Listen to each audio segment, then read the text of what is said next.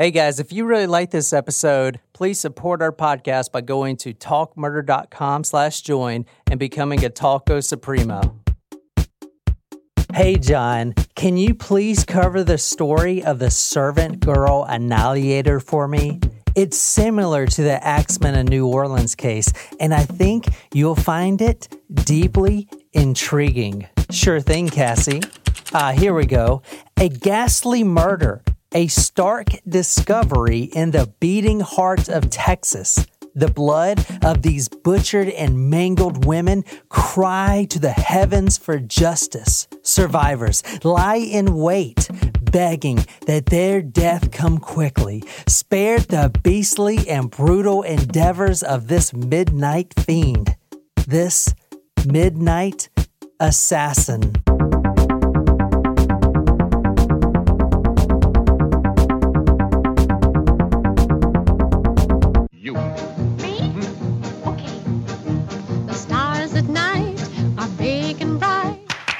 Deep in the heart of Texas, the prairie skies are wide and high. Deep in the heart of Texas. All right, guys, that was the very lovely Jane Powell performing Deep in the Heart of Texas. Now, that's in her 1951 musical Rich, Young, and Pretty. So, yeah, we are going to Texas, so rope them up, cowboy. Let's get this thing going. So, the hint this evening was servant. Yes. We were going to be making cocktails called the... Oh, it fucking went in my eye. Fuck. Oh, Okay. it hit me right in the eyeball. Oh, no.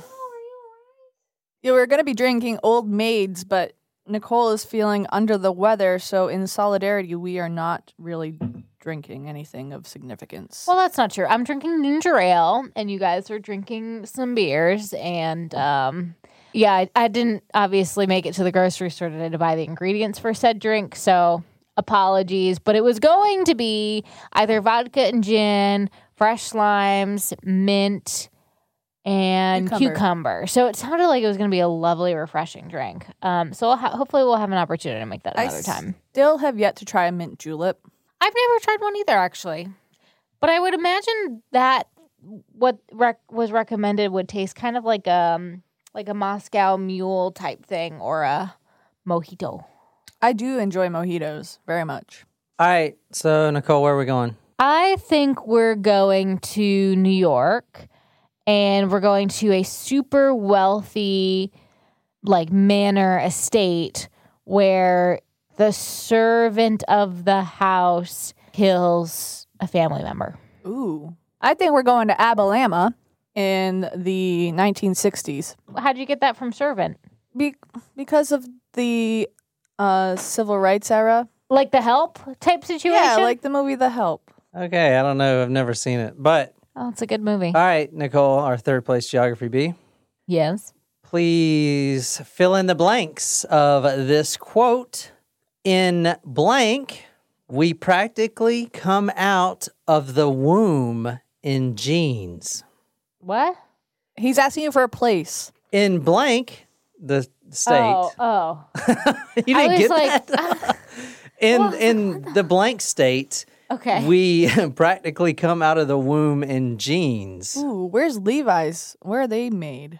You want me to tell you who said that? I'm gonna I'll take a fair guess. I'm gonna say Texas. Okay, that was from Kelly Clarkson, and Oh, she's from Texas. the quote. Well, yeah, of course. In Texas, we practically come out of the womb in jeans. Sweet. All right, so tonight we are going to Christmas Eve, 1885, Ooh, an oldie. and this is a request from Cassie, Cassie. Hey, Cassie. Hey, Cassie. Oh, also, I forgot to mention last week when we were recording that on the night of our live show was our friend Sarah's birthday, one of our Taco Supremos. So happy birthday, Sarah, belated. Happy birthday, Sarah. Alrighty, and as always, we're very excited to welcome our newest Taco Supremos. Welcome to Rhiannon. Hey. Laura. Hey, Laura. Hey, From Laura. Wales. Laura from Oh, Wales. yeah. Hello, Laura. You know, there's some Wales that are coming toward the East Coast. kind There of are. whales. There's like big great white whales or whatever. Did you see that on the news clip? I did not, Great but white you know, whales. whales. Are you talking about sharks? No, like whales. They're coming at even There's- in Charleston. There's no such thing as great white whales. Well, they've been spotted That's Moby in Dick. Charleston. That's a There fictional was- Blue story. whales?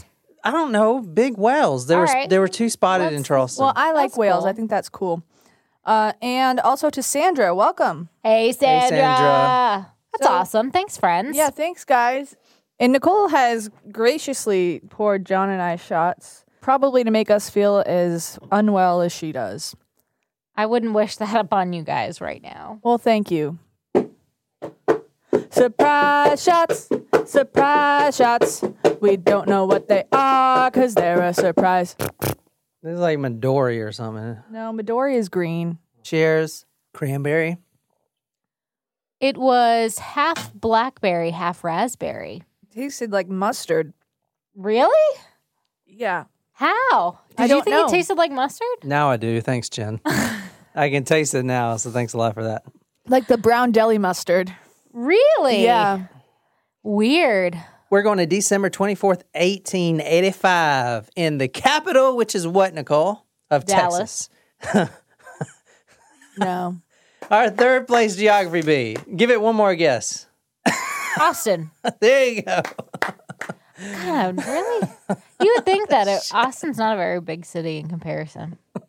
But that's true. I'll cut that and make you where it's like you said the first time. All right. I don't care. The clock hits midnight, all right? The clock above City Hall hits midnight. I'm going to go into kind of the history of Austin in a little bit. Keep Austin weird. Did you know Whole Foods started in Austin? No, I didn't. Our friend Haley lives in Austin. Hey, Haley. Hey, Haley. Hey, Haley. The clock hits midnight above the City Hall in Austin, Texas. It's after midnight, but there's massive parties going on. Well, it's Because Christmas Eve. yeah, it's Is it Christmas Eve going into Christmas? Yeah, exactly. So there's parties everywhere. But back then, there was no entertainment like TV or anything. So you Yeah, could I wonder hear, what parties looked like back then. Well, you could hear things going on outside of your house. It's not like they were inside listening to the podcast or anything. You know what I'm saying? The sound of a horse gallops at full speed down the street. Wait. Yeah, there you go. A night watchman named Alexander Wilkie yells at the top of his lungs as he's going through, literally like Paul Revere. You know how he was like, The British are coming. He's yelling at the top of his lungs, quote, "A woman has been chopped to pieces." Oh, whoa. Yeah. All right. The victim, Susan Hancock, she's a 43-year-old socialite. Now, she's the wife of a very prominent carpenter in Austin. Now, Austin is in Boomville right now. It's booming, and I'm going to go into that in a Oil? little bit.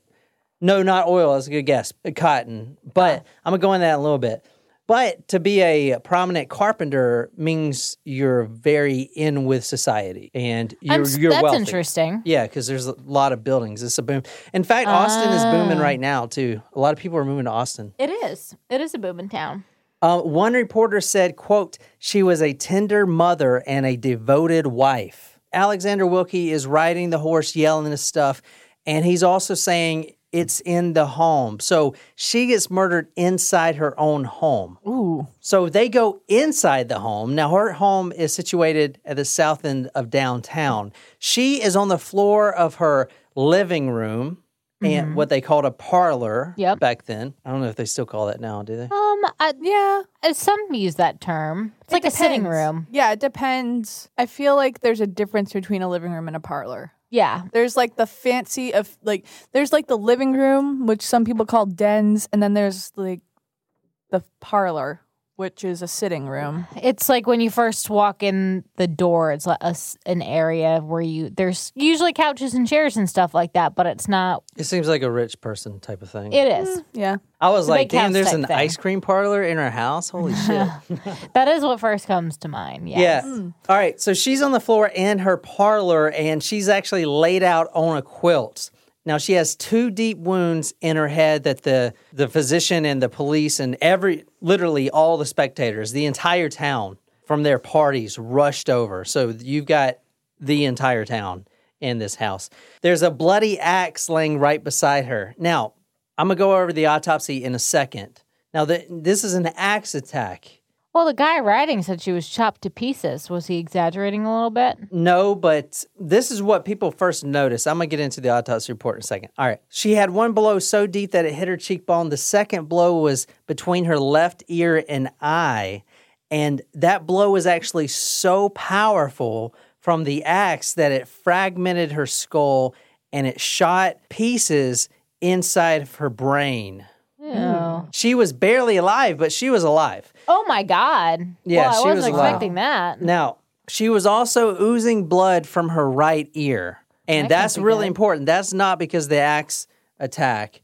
That's something else that I'm going to get to later. Her brain was rattled so much. I'm gonna get to that later. The doctor quickly gave her several shots of morphine. Her mouth was barely hanging open, so they took a bottle of brandy and they poured it in her mouth to try to get her to swallow it, and she wouldn't swallow it. I guess that was the medicine back then. Well, Pretty much. something on hand to ease her pain. Her eyes were nearly closed, but you could see just the white part of her eyes. Her eyes were rolling back into her head. I mean, she's about to die. yeah, she is like in the process of dying right now. All right, let's interview the husband. Who obviously did it. Is that the truth? Oh, well, it's usually the husband. I'm just gonna say Is that what it you first. think, Jen? I'm refraining from commenting until I have more details. The wife goes Christmas shopping. This is before the murder. I need to go Christmas shopping. The two daughters went to a Christmas party and a neighbor escorted them. They actually returned home at 11 p.m. Okay. On Christmas Eve? Yeah, on Christmas Eve. Oh, This is way a to few leave hours- it till the last minute, bro. Yeah. This is like this is about an hour before the murder. The husband and wife goes to bed. They actually shared a piece of cake, what he said. All right. Seems kind of sketchy. And they went to bed in adjoining rooms. So they're not actually sleeping in the same room. Well, they didn't back then, usually. I know. I'm trying to make you think it's the husband. Oh. All right. They go to bed in their adjoining rooms around 10 p.m. Now, around midnight, Mr. Hancock, the husband, says he hears a noise. And he walks into the wife's room, and the trunk is open. You know, the bed trunk with, the trunk you put by your bed? Yeah, at the foot of your bed, usually? Yeah. Clothes were scattered everywhere. Blood was on the windowsill of the room. But there On was the no wife in there. Interior or exterior? of the window? Interior. But there was no wife there. So his wife was missing when he first went into the room. He follows the trail going outside. There his wife was laid out in the middle of the yard. He then claims to police that he saw a, quote, shadowy figure jump the fence and run, in which he took a heavy rock, and chunked it at him, but he missed and the guy got away. Huh. Well, a shadowy figure is awfully convenient. There you go. Read that, Miss Convenient. By the death of Mrs. Hancock, I guess she died. By the death of Mrs. Hancock, 8 victims are counted of the heartless fiends who prowl around at night, filled only with thoughts of murder and other crimes. The blood of these butchered and mangled women cries to heaven for vengeance. An outraged community calls for the enforcement of law. Determined officers, backed by good citizens, swear the law shall be enforced. Ooh, so it's like a gang of angry fiends. Not friends, Yeah. fiends. That was from the Austin American Standard, 30th December, 1885. Let's get to the autopsy report, shall we? She actually had 3 head wounds. Now, this is pulled straight from the autopsy report from 1885. 3 head wounds, one cutting through the upper part of the left ear, through the soft tissues and fracturing the squamous, which I looked that up. It's like a thin... Squamous, isn't that a type of skin cell? Yeah, it's a skin cell, yeah, but it's like the thin layer overcoat of your skull. Ugh. Portion of the left temporal bone for about 1 inch. 1 inch gash right in her head. One wound was about 1 inch above and to the left of her left eye, like I said earlier, making an external wound about 1 1/2 inches long in a horizontal direction. So that wound I told you that cracked her jawbone, the guy that took the axe actually I don't know if it was the first or second swing, but he like swung it like a damn baseball, and it cut her right between the left eye and just basically just shattered her entire jawbone. Ooh. I mean, with a lot of force. The second hit actually fractured the skull and forced a bunch of skull fragments into the quote from the newspaper, the brain substance. So he hit her hard as shit. Yeah. All right, so she's dead. Let's go on. Austin, Texas. I'm going to go through the little history right quick. In 1821, Stone Cold Steve Austin, Stephen Austin. No Yeah. wrestling fans? No, I got it, but I Okay. was confused because you said 1821. 1821, Stephen Austin, Stone Cold Stephen Austin. He founded Austin, Texas. Now, why am I saying this? Because at the time, Austin... I didn't know that had actual historical significance. Well, Steve Austin is the name of the wrestler, Stone Cold Steve Austin. yeah, I know. I didn't realize he got it from that. The first thing I want to be done is to get that piece of crap out of my ring. You sit there and you thump your Bible and you say your prayers, and it didn't get you anywhere. Talk about your Psalms, talk about John 3:16.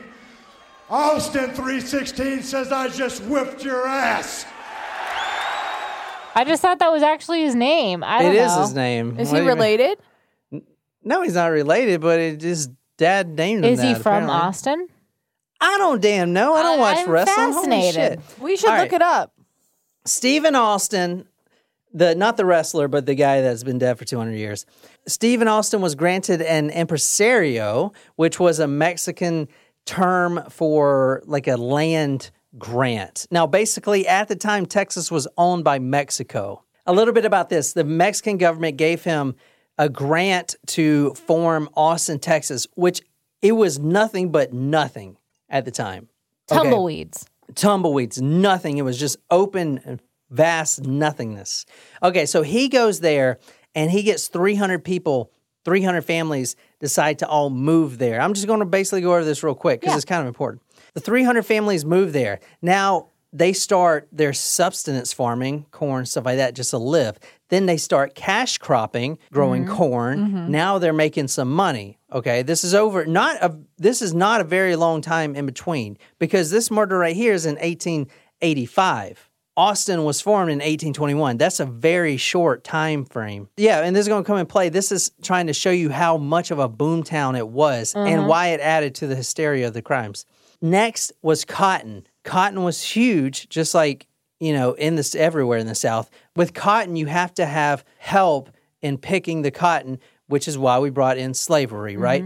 But slavery was abolished in 1865, so keep that in mind. From that point, 1821, till today, it has been nothing but a boomtown. Austin is still growing at an exponential rate.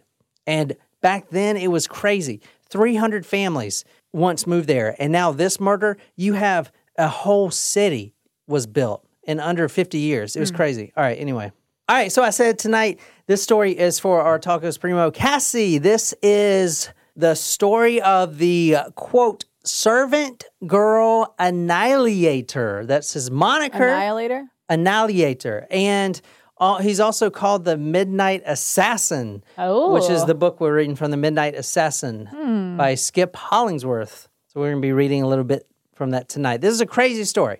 Now, from December 1884 in Austin, Texas, to New Year's Eve on December 1885, a crazed maniac stalked Austin in moonlit nights and completely It's only a butchered year? women. For 1 year, he just butchered the shit out of women. Huh. I wonder what There set was- this guy off. There was It's New Year's resolution. the murder I started with was the second to last. That day was the last time he would ever kill. And he actually killed another woman right after that. While everyone was at her house, he's killing someone else. He created a diversion.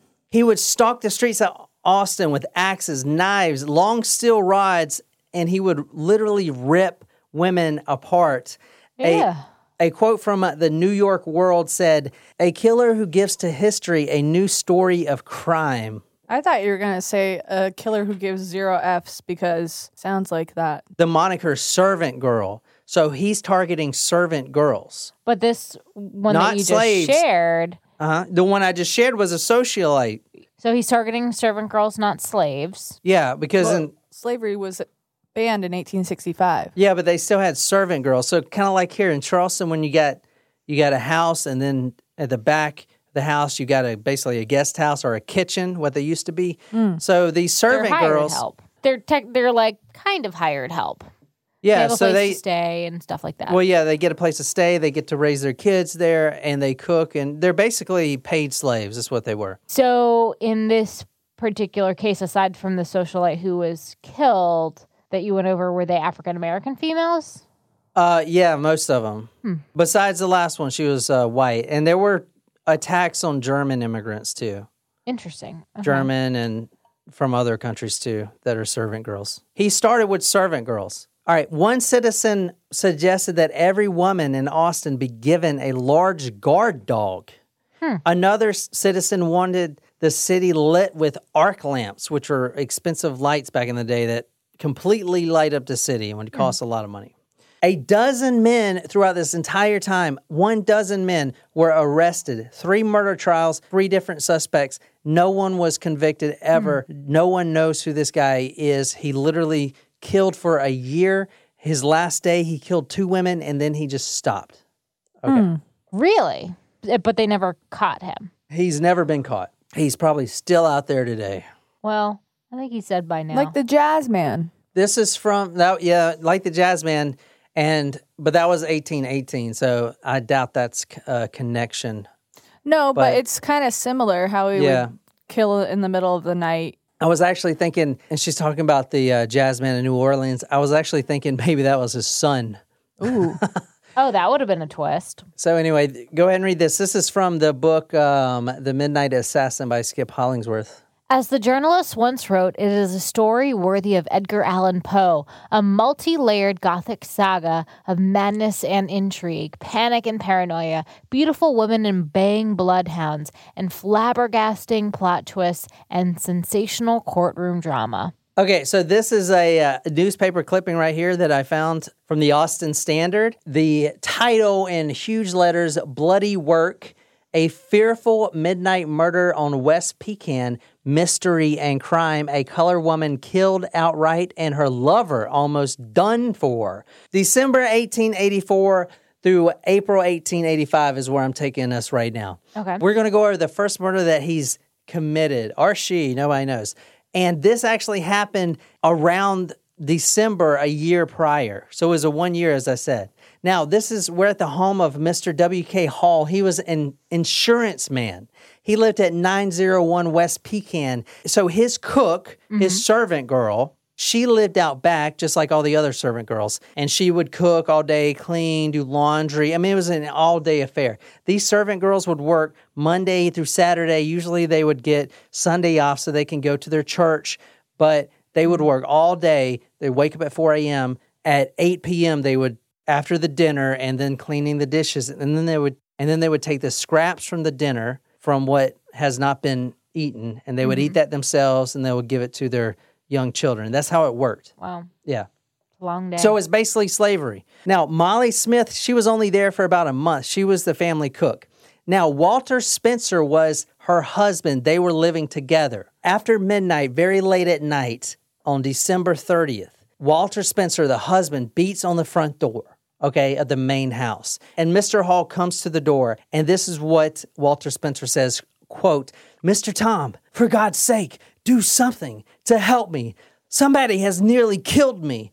And his entire head was spurting blood everywhere, all down everywhere. He was hit with an axe. Oof. Okay. His wife, Molly, was completely gone. They both go outside and kind of survey the area. Now, they did find a trail of blood. Quote from the Austin Standard, "A distinct trail on the ground leading to her door showed where an inhumane fiend had dragged her." Oh. So basically, they saw at night with their gas lamps, they had gas lamps, they saw, and it probably wasn't red because it's at night, but it's like thick It's like a drag mark of blood going all the way out to the shed out back, right? She was completely nude.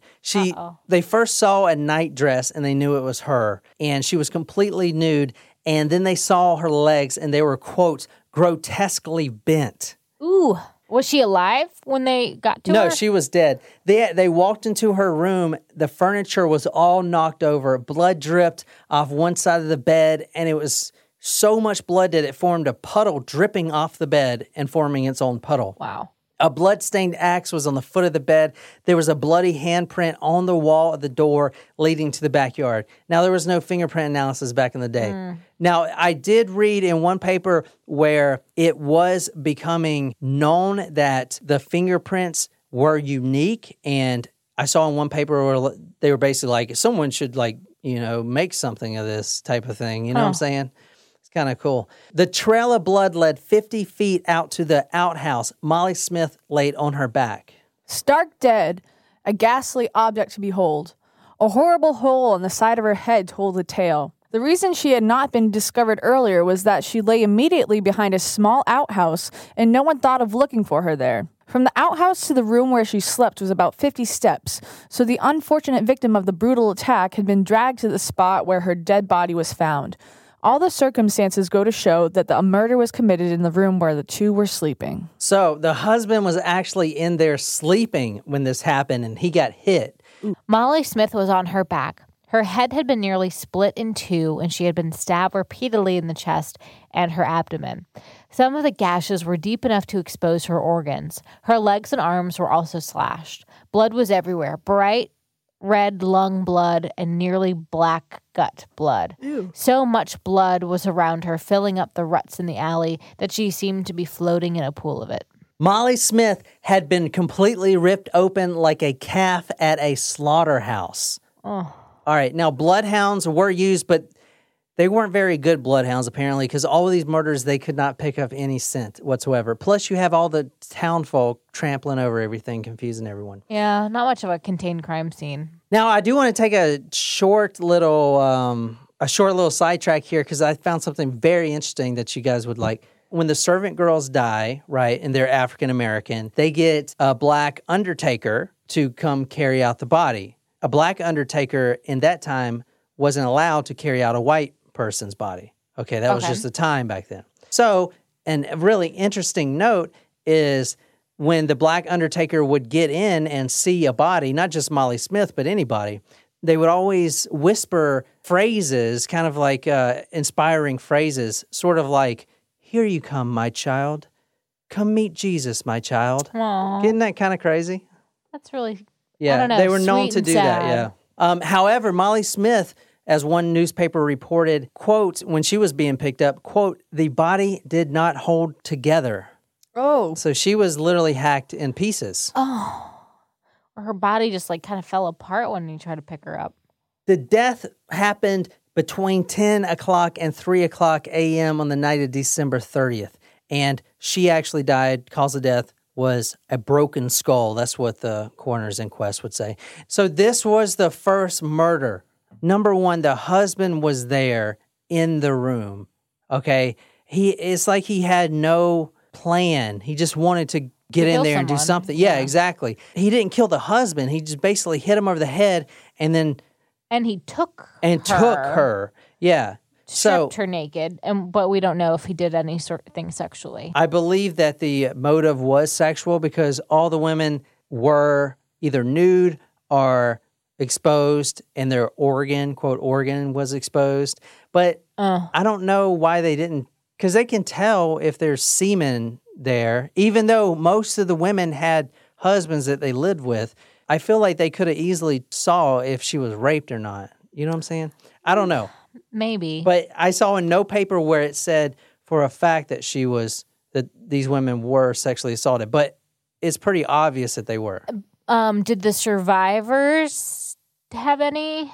No, there's a lot of survivors, and no one could tell for sure if it was a black man or a white man. Huh. Okay? Fascinating. Because he would basically sneak in under the cover of darkness and immediately hit the man, and then immediately start on the woman. So So and he would always drag him out to a certain location. So in all, or the majority of the time, maybe not all the time, there was a sleeping husband sleeping next to the woman? At first, yeah. And that's why I'm thinking that he didn't know what he was doing. He's just getting into it. So he didn't study his people well, maybe. Maybe he didn't realize that there was a husband there, until it was too late. Yeah. Maybe he would have selected differently, but he's just being reckless. Yeah. Well, I mean, it's his first time. Servant houses just if it was his first time, then it makes sense. Now, just like in the Savannah case that we did, the Gribble House murders, the same thing. The first suspects would be African Americans. The newspaper actually referred to them as, quote, bad blacks. Okay, so within this whole story, as I was researching, everyone that was arrested was African American, even though none of the witnesses could tell if it was a white man or a black man. Okay, and some of the most racist things you've ever heard of. Oh, I'm sure. Just like in the Savannah case. Oh, yeah. But since this is the first one, they immediately looked to the husband, but then they were like, well, there's no way he could have almost killed himself. Yeah. I mean, a great cover-up, but no. Yeah, and then they looked to a romantic rival relationship with a guy named Lem Brooks. Now, he was accused, but he had an alibi. He was actually at a ball dancing. And, quote from a newspaper, if he would have committed this crime since he was there, since he was at that ball until 4 a.m, he would have had to run at, quote, almost lightning speed to kill Molly and severely beat Spencer. The reader is left to draw his own conclusions, he concluded. Whether slain by her lover or some party from the outside is as yet a mystery that envelops as foul a deed as was ever done in Austin. Okay, this is from the Daily Statesman, if you want to read that. The assumption, at least the assumption among Austin's white citizens, was that the servant quarter invasions, as one reporter called them, were being carried out by black men. Bad blacks, the Daily Statesman called them. Quote, it seems from the sameness of the deviltry that its constant repetition that there must be regular gang of these brutes who perambulate the city at the small hours of the night to do their unholy work. End quote. In 1885, there were 3,500 black citizens, and 20% of them lived in the alley houses, or what's called the servant quarters. Okay, so this whole story, these police officers are dragging multiple African-American men in and putting them through basically torture to get them to confess. No one ever does. One man was actually so angry over the women being assaulted and murdered that he proposed that the Austin police, just like they did in Savannah, round up all of the black men in the city and interrogate them all and beat them and, quote, whip them within an inch of their lives. Oh, that's good. Now, let's fast forward to March 2nd. This is the lavish parade celebrating the cornerstone for the new state capital. Remember, Austin is the capital, and like I said, it was a booming time. Everyone's coming to Austin right now. Everyone wants to come to Austin because everyone's making so much money with this cotton. They had a lavish parade on March 2nd. They were laying 16,000 pounds of granite cornerstone at the new state capitol. And they invited all of Texas. 3,000 invitations were mailed, and they had 10,000 plus visitors show up. The reason I say that is because it seems like anytime there's a really big event or a lot going on, this guy seems to come out and do this stuff, which makes me think he may not even have been a Texan to begin with. 1 week later, a young servant woman woke up to see a man standing over top of her. Now, he stood there and didn't say a word, and then he finally said, "Your money or your life." She was beaten over the head really hard, but the homeowner actually heard screams and the man fled. She lived. Wow. 4 nights later, multiple servant girls reported the doorknobs of their servant quarters were violently shook as someone was trying to break in. And in multiple cases, the homeowner came out and started yelling and saw the shadowy figure run. Around this time, and after the murder of Molly Smith, the citizens are demanding justice to be done. The police force was very scarce. I think there was only 12 individuals. And from what I read, most of the police weren't even that good. So they actually brought in some vigilantes to kind of night watchman type of people until things settled settled down. And things did settle down. And story's over, right? No. For 2 days after he disbanded that temporary police program on April 27th, so 2 days later, a man entered a small cabin. Now, this is on West Walnut Street. He grabbed a German servant woman in bed, threw her on the floor, beat her a little bit, and then completely disappeared. And this is after they disbanded, so they think everything is okay. So it makes me think that he knows what's going on in the town as well. Because they probably wouldn't make it on. I mean, maybe they did because they didn't think about it, but maybe they announced oh, everything's good now. The temporary police program was actually friends of like the police and the mayor and stuff like that, just people that wanted to earn an extra $2 a night and basically spend the nights away from their wives. And most of them ended up in the bar anyway, drinking. Wow. So, yeah. The case. The same evening on Mulberry Street, another servant girl, her throat was exposed and a man with a razor was about to slit her throat wide open. But he ran when the homeowner came out because she was screaming. She started screaming. Now, he would come and be like, if you scream, I'll kill you type of thing. Some of the servant women just screamed anyway. And since, like I said, the homeowner was so close to the house, 50 feet away, he could hear that. Next night, someone hurled a large stone at a servant window cabin. This is what they began to call, quote, rocked the house, when someone just throws stones at the house. The next night, now I'm not saying this is the same guy or not, but, who knows? So this happens several times. There's several reports where people would get assaulted, but, not murdered. It's crazy, though, that no one, I mean, I get that it's dark out, but it's crazy that no one could even tell what his skin color was. Yeah, I mean... Well, in some cases, he wore a white... One case, he said he wore like a white hood. I was like, oh, fuck. But, a lot of cases, he wore like something white over his face, like a big bandana or something. Okay. And one report actually said it looked like he was a white man, but he had painted his face black, like with charcoal or whatever. Interesting. Let's go to May 6th. This is Eliza Shelley, 31-year-old servant girl. She does her chores all day, 4 a.m. to 8 p.m., just like I said. She has 2 boys, which she would feed them scraps around dinner time. Now, she and both of her children climb into the same bed. Let's fast forward to the next morning around 6 a.m. Dr. Johnson, the homeowner, the one who employed her as a cook, wakes up when his wife heard Eliza's small children screaming, quote, crying and hallooing at a fearful rate. Dr. Johnson returned from the market, spoke to his wife, walked out to the cabin, and he opened the door. In a corner of the room were Eliza's 3 boys huddled together. On the floor next to the bed, wrapped in a quilted bedspread, was Eliza. Parts of her brain was oozing out of a gaping wound in her right temple. Oh, no. So let me build up the MO right quick from the first murder that we did. Police noticed the trunk was open. So they're stealing stuff. Trunk was open, clothes scattered everywhere across the floor.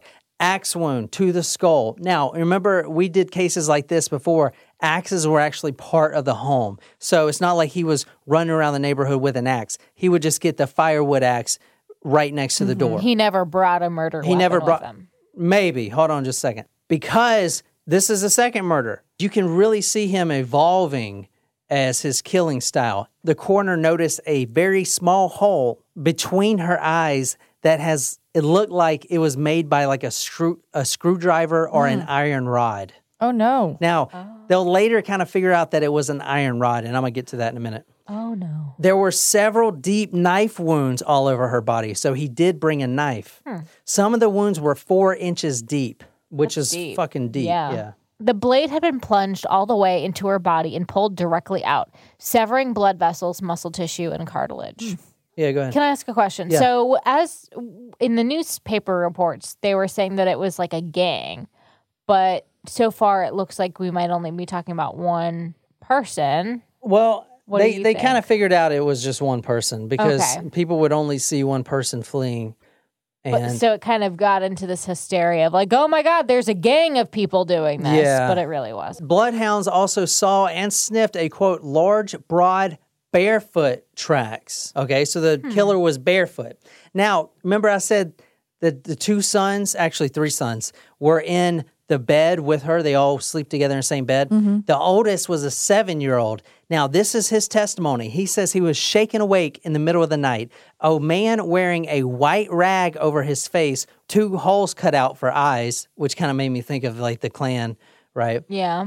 He thought he was white, but he couldn't be sure. He asked the mother where she kept her money, and then he ordered him to put his head under the pillow, which he did, and then he went to sleep. The man actually told him that he was on his way to St. Louis for the next morning to get on the first train, which may have been just something to throw him off. Who knows? So these are 3 headlines that I pulled from various newspapers about this murder, if you want to read them. Inhabitants of the capital city are again shocked by a blood-curdling murder. A mother butchered in the presence of her children. The foul fiends keep up their wicked work. Another woman cruelly murdered at dead of night by some unknown assassin, bent on plunder. Another deed of deviltry in the crimson catalog of crime. Wow, that's a long headline. And that long one I put on my notes must be from the Daily Mail because they always do those long ass headlines. Yeah, it wasn't, but it's funny. Let's talk about how the moniker Servant Girl Annihilator came to be. There was an aspiring writer that actually sent a letter to his friend in Colorado that said, quote, Austin is fearfully dull except for the frequent raids of the Servant Girl Annihilators who make things lively during the dead hours of the night. So that is where the moniker Servant Girl Annihilator came from. He's also got the moniker the Midnight Assassin. I think the Midnight Assassin sounds cooler, but that's just me. The servant girls are just losing their minds. They're all scared. A lot of them are just moving out of Austin and out of Texas altogether. A lot of the girls decide to band up and sleep in the same quarters with each other. A lot of the girls would put furniture against the door at night until one elderly black woman did this. She was like 83 or something. Her last name was Tempe. I can't really remember the details, but she had put furniture in front of her door, and she had a gas lantern that was on, and it caught fire, and she actually burned alive. Oh, God, that's awful. Yeah, just trying to protect herself from this guy. There was also hoodoo practitioners, kind of like voodoo, but with an H. Now, this is slave-era folk magic we're talking about.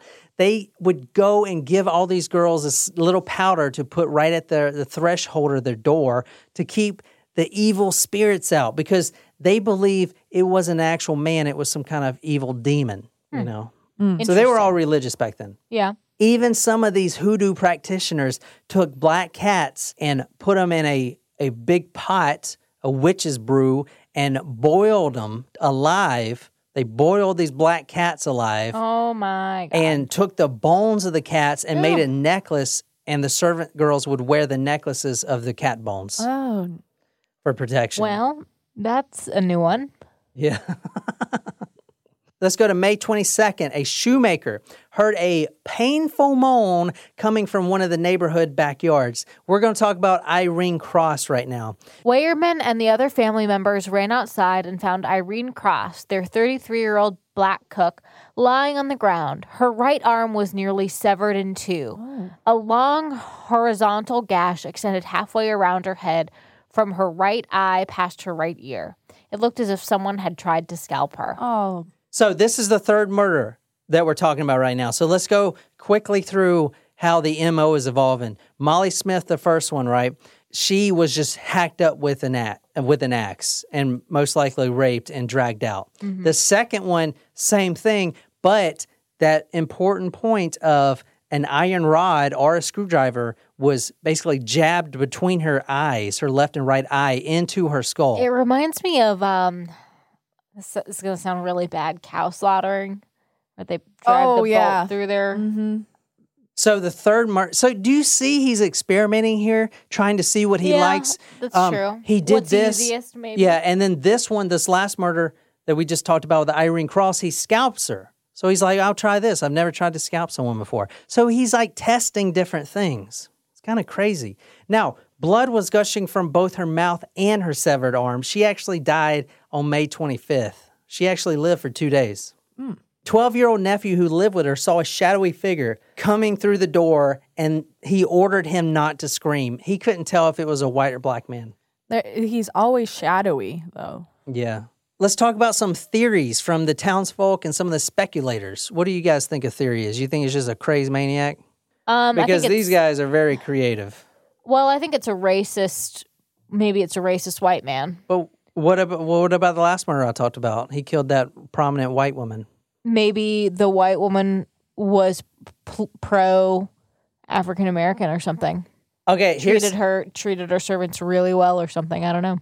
All right. One of the theories out there was there were cavemen, not actual like Geico cavemen, but, quote, a band of outlaws who lived in caves on the Colorado River and would swoop in at night. Because remember I said there were teams of detectives and night watchmen who were undercover scouring the streets, and they could never find this guy. So they thought this guy lived in a cave and would only come out at night.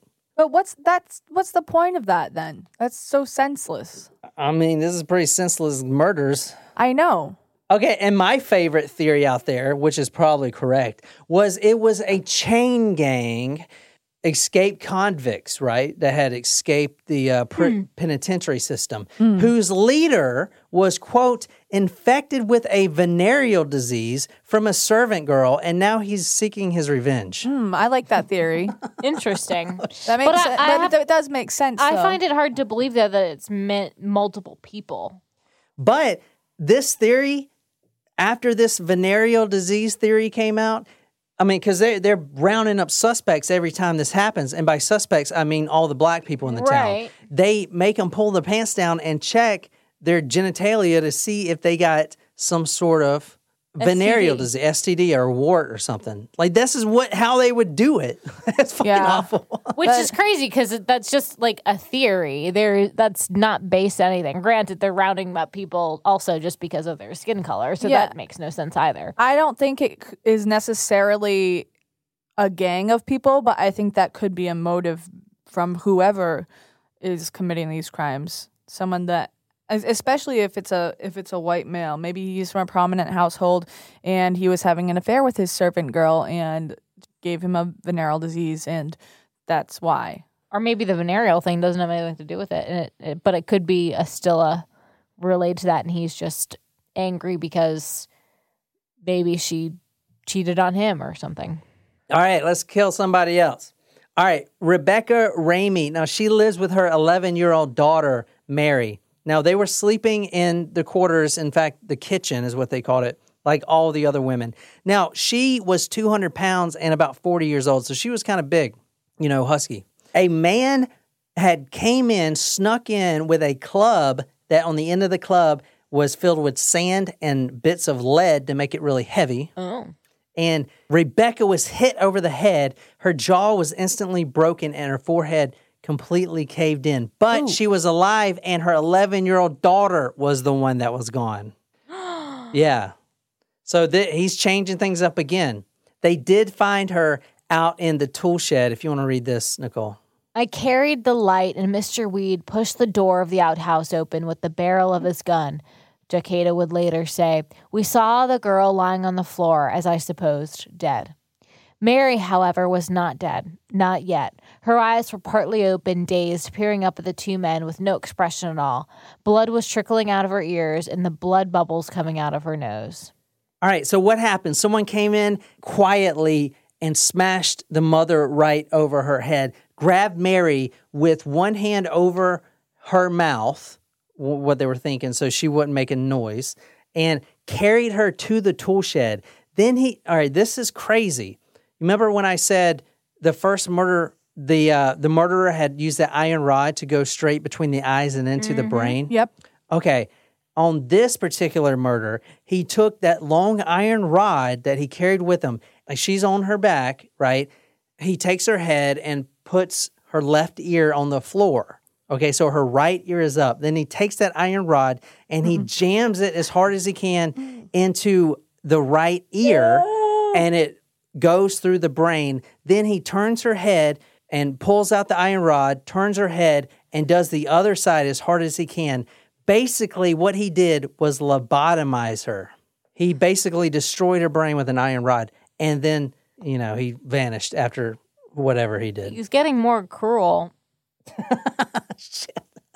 What? He is. Yeah, fuck yeah. That's awful. Oh my goodness. That's rough. That's one of the most brutal tactics we've heard of. The citizens are overcome with terror, not now at the bold, daring desperado in the open street, but at sneaking midnight prowlers seeking opportunity to outrage the unprotected and to shed the blood of the innocent.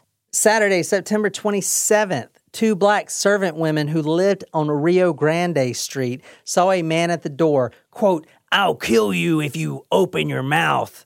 They scream and the man fled, which is just telling you girls, if you ever get in a situation, you just better open that mouth and start screaming. That's what I would do. Now, later, W.B. Dunham, which was a Texas court reporter, was sleeping when he heard a noise in his quarter house, which housed several servant women. Remember, they're all teaming up and staying together. Gracie Vance, who lived with her boyfriend, Orange Washington was his name, and Patsy Gibson and a Lucinda Bodie were all staying there. The homeowner heard a groan from outside, and Lucinda Bodie staggered out and met the homeowner at the door because they were attacked. And she says, quote, "Mr. Dunham, we are all dead." Now, Oh, shit. remember, there are 4 people in that house. Patsy Gibson was barely breathing, blood oozing out of her skull.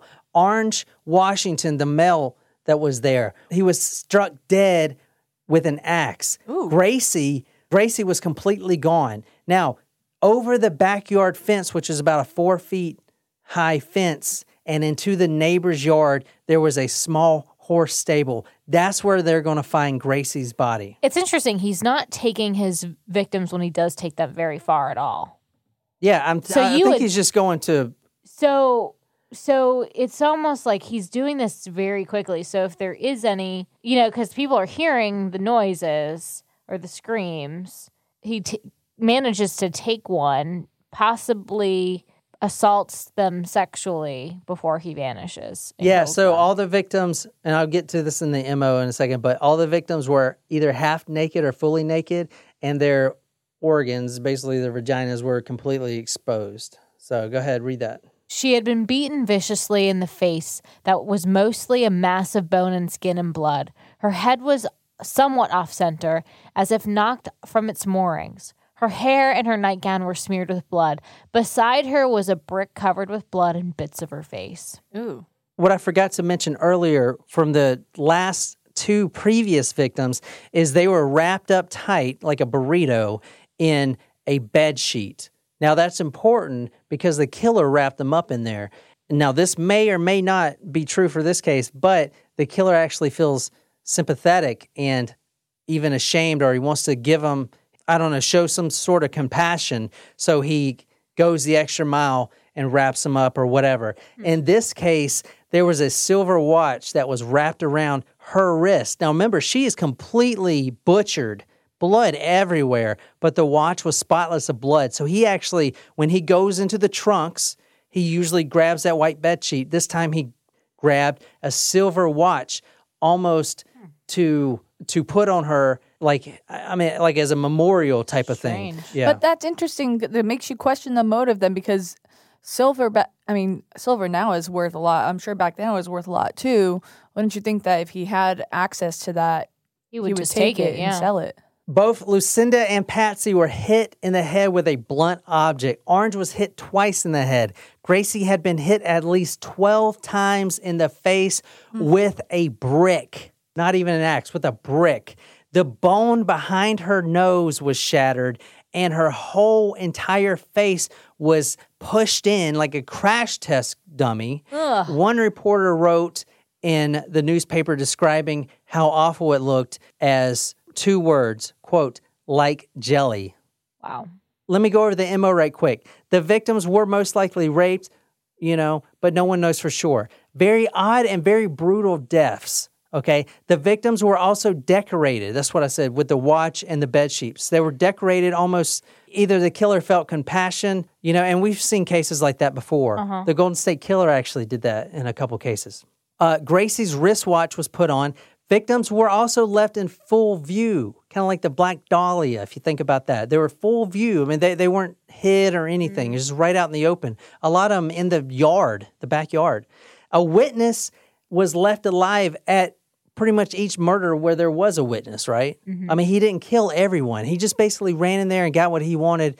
Okay, read this. This is from the Austin Daily Standard. The fact that this series of crimes is composed of some of the boldest, most startling flagrations in criminal annals, that they have extended over a period of many months, and that the perpetrator has so far not only accomplished his ends but successfully escaped and blinded the police, would seem to indicate that he is a criminal of no mean ability, but one of the most remarkable ghouls known to the death history of any section of the country. Now we're back to where we started. Okay, with the socialite death and the one lady after that, basically the same type of murder. Now, there were 2 women killed that night, and between an entire year from basically Christmas to Christmas, he killed 5 women, 1 man, and brutally bashed many other ones in just a crazy maniacal way, okay? And then he literally just stopped off the earth, nothing. No one has heard anything of him ever since, completely stopped. Do you wonder if he was put in jail for something else? Well, maybe. But maybe he did kill this one. I don't know. I put this one in here because 2 years later, there was another similar murder. And I don't know if it's attributed to him or a copycat or something else. But I'm just going to go over it real quick. But from what they know, the murders that I've already talked about were attributed to him. I'm not sure if this one is or not, but I thought I'd throw it in here as a bonus. The Weekly Standard, this is from 15th of September, 1888. So about 2 years later and some months, 2 years and some change. This woman, her name was Mary Ann Nichols. Now, quote, her head was almost severed from her body and was completely disemboweled. Okay, one witness said that she was lying close to the wall. Her head was actually touching the wall. Her throat was slit open and other wounds that he said were too shocking to describe. And one more for you. This is from another paper, The Standard. The inquest as to the death of Mary Ann Nichols, whose shockingly mutilated body was found in a gateway in Whitechapel. Now, that is from The Standard, London. That is Jack the Ripper's first murder, okay? A lot of people think this guy crossed the pond and started as Jack the Ripper. Interesting. Mary Ann Nichols was the first victim of Jack the Ripper, and it happened about 2 years later in London. And it started out brutal, which makes me think that he trained over here in Austin, and now when he gets to London, if it's really him, who knows? No one has ever known. But the Jack the Ripper crimes were just horrendous, way worse than these. Servant girl was because, I'm pretty sure it's the servant girl because they're easier to kill and, they're less thought of as prominent society members. So he could literally practice on them. Right. Then he gets to London 2 years later, and look what he's doing. He basically mutilates a body. And one of his victims, he displayed all the organs in a store window pane. I don't know if y'all know how much you guys know about the Jack the Ripper cases. I don't know. I still think it's a bit of a stretch that it could be the same person. Why? Because I think Jack- it's just as likely that the murder stopped because, one, he killed a white woman and was kind of scared himself silly and was like, these murders never stop. Well, I'm just saying. I mean, occasionally they do, but if you're a killer, most likely, 90% of the time, you're going to keep killing. Or he was put in prison for something else. I mean, for someone in Austin to go, there's so many murderers out there. I don't think it's this guy. Very gruesome. Sad. Thank you, Cassie, for requesting that one. If you enjoyed this episode, be sure to hit that subscribe button on whatever podcasting app you use. If you like this story, you can follow us on social media, Facebook, Twitter, Instagram. If you're absolutely obsessed with this podcast, want to become our servant, go to talkmurder.com/join, become a Taco Supremo. Get a badass t-shirt, sticker swag, a lot of love, shout it out all over the place. Tell me what story you want me to do. I'll research it, dedicate it to you on the Talk Murder Me podcast. My name is John, here with Jen and Nicole, and until next time. Take your little silk shirt off. You know Stone Cold can take care of business right here, right now. What a volatile situation.